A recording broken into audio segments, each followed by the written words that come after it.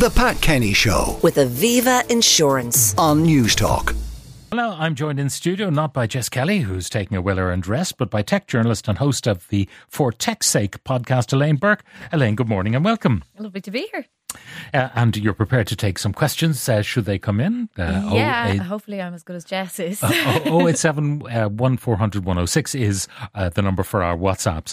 So let's talk first of all about the greatest irony of all. Zoom workers have been called back to the office. Yeah, there's a lot of headline writers having fun with this one, I'd say. It's a story that kind of broke over the weekend that anyone who works for Zoom and lives within 80 kilometres of one of their office spaces is now required in the office at least 2 days per week. And they're calling this a structured hybrid approach. So they're not completely ruling out work from home. They are obviously a company that helped a lot of companies get to grips with work from home when they couldn't bring people into the office, when that was restricted for pandemic reasons.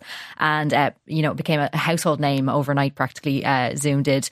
They've had their struggles since. They had that pandemic rush, but they've dropped in service since then because people have gone back to the office in many cases. And their share price has plummeted, but it's still triple what it was before the pandemic. It's still a very healthy company, still doing really well by comparison. Definitely still was buoyed up by the service growing in that period. What is their global workforce? They have over 8,000 workers. People, okay. Yeah, now they did do cuts as well. That's another thing, that they weren't impervious to the amount of kind of cuts that were happening across the tech scene earlier in the year. They announced a cut of, I think it was 13 to 15% of their workers in February. So probably less than 8,000 now, but they were roughly at 8,000. And they did start hiring in Ireland. They acquired a company headquartered in Cork very recently, in April of this year. So my question there would now, if the people working for WorkVivo, do they now have a little bit less flexibility on their work from home as well? Yeah. I mean, you wonder what their rationale is. They say this structured hybrid working going forward. If you're selling Zoom, a lot of them would be salespeople and marketing people and so on. You could do it from home, but perhaps when people, link into you to watch you, perhaps they want a more Zoomy background. I mean, you can impose a background if you wish. Also, you want to make sure that your connectivity is first class, because if the people's home connectivity is not great, it's not a good ad for Zoom. There's only so much Zoom can do if your connection is poor. That's the thing. Now, they do try and do things to optimise for your connection. But they're limited to what your household and your regional network speeds allow. But it does call into question, like, if even this company can't make fully remote work, are some companies then justified in demanding people come back to work? But what's interesting is, I think there's obviously a lot of research now gone into hybrid work and working from home. And a common refrain that's coming out of that research is that it's not necessarily that people don't like being in the office, or they don't like their colleagues or anything like that. For some of them, it's that they can do a lot of good focused work at home, because definitely work from home is preferred for quiet time. Now, I'm sure that's for people who don't have kids at home and that kind of thing. But that seems to be for focused work. But a really big bugbear for people is commuting. Like, that's coming up constantly in surveys across the world for work from home, is that commuting is their biggest problem. So maybe just a bit of flexibility with workplaces, even in working hours and stuff like that, to maybe lessen the commuting problem, would actually be a better way to entice people back in if they do want them back in the office. I mean, many companies in Ireland are talking to people in other jurisdictions, which, the working day is at a different time. I mean, if you're talking to Eastern Europe, for example, trying to sell into Eastern Europe or the Middle East, they're awake hours before we are. So perhaps people, if they want to come into the office, should be in 6 o'clock in the morning, get the work done, be home. So you miss the commute. Like, you miss the traffic jams and so on, but you still manage to get to the office. Yeah, you can avoid that rush hour. And actually, that whole system of kind of creating a round-the-clock service is a good reason why a lot of companies base operations here in Ireland, because our location on we can look west or east. Exactly, on the grid. We're really very well positioned for that 24-hour working cycle and kind of being a bridge between east and west. We've heard a lot about AI, and it turns out that you might buy a guidebook which has not been put together by a human at all. What's happening? So this is really interesting. I assume there is a human behind some of these. They haven't tracked down the source of them, but the New York Times did a really interesting investigation into these scam travel books on Amazon. So it's actually a confluence of technologies have made this possible. So you've got generative AI, and they are sure it's made by generative AI because they ran passages from these publications through detectors, and they got a really high ranking for being likely created by AI.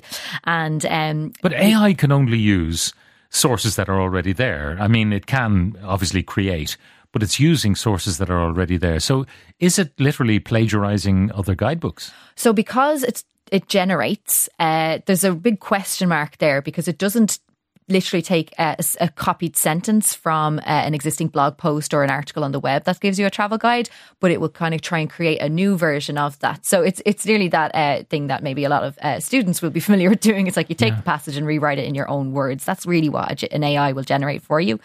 So the question of plagiarism is a big challenge there when it comes to especially these books being published as well. And even one author, a famous travel author, Rick Steves, seems to have been kind of replicated by one of these authors. So there's a Mike Steves, and he has some biographical details that are suspiciously similar to Rick Steves. So it nearly seems to be trying to deceive people in that way as well, actually kind of impersonate an author.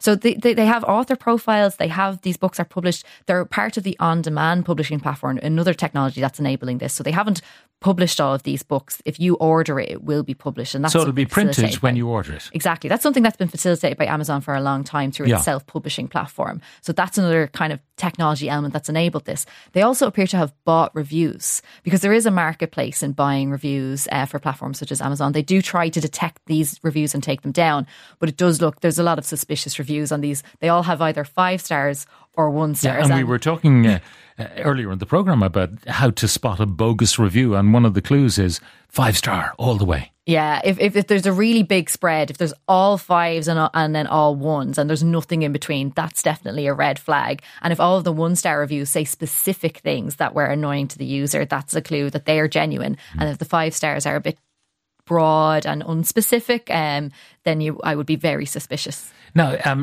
what's the latest on the spat between Mark Zuckerberg and Elon Musk? I mean, we know about the launch of Threads. We don't have it here yet. Hopefully we will. And meanwhile, Twitter is now X.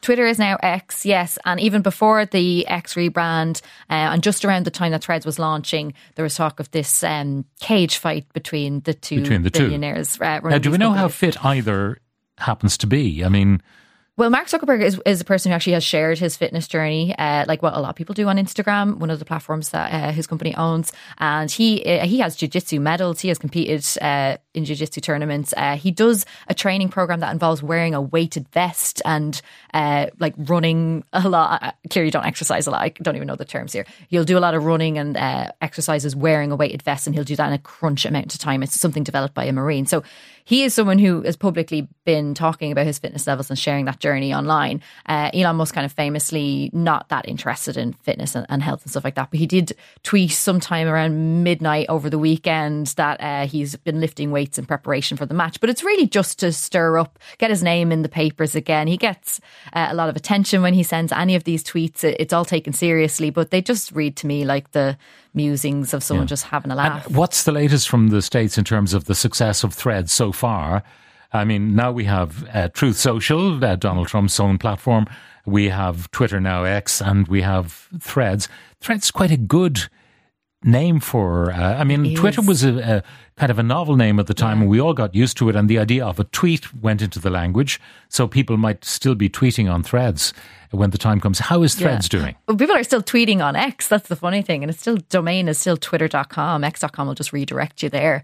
So that's going to be a really tough brand shift that they're going to go through. Threads is a very clever name, and it's borrowed from the language of social media. Again, that language is pretty much generated by the users. So you threaded tweets together originally to kind of make a longer post because there was a character limit. So Threads has borrowed that language from the users. And what I'd like to see more from Threads is kind of taking the lead of users, but they are just seem to try to engineer the perfect competitor to Twitter, X, or whatever we're calling it now.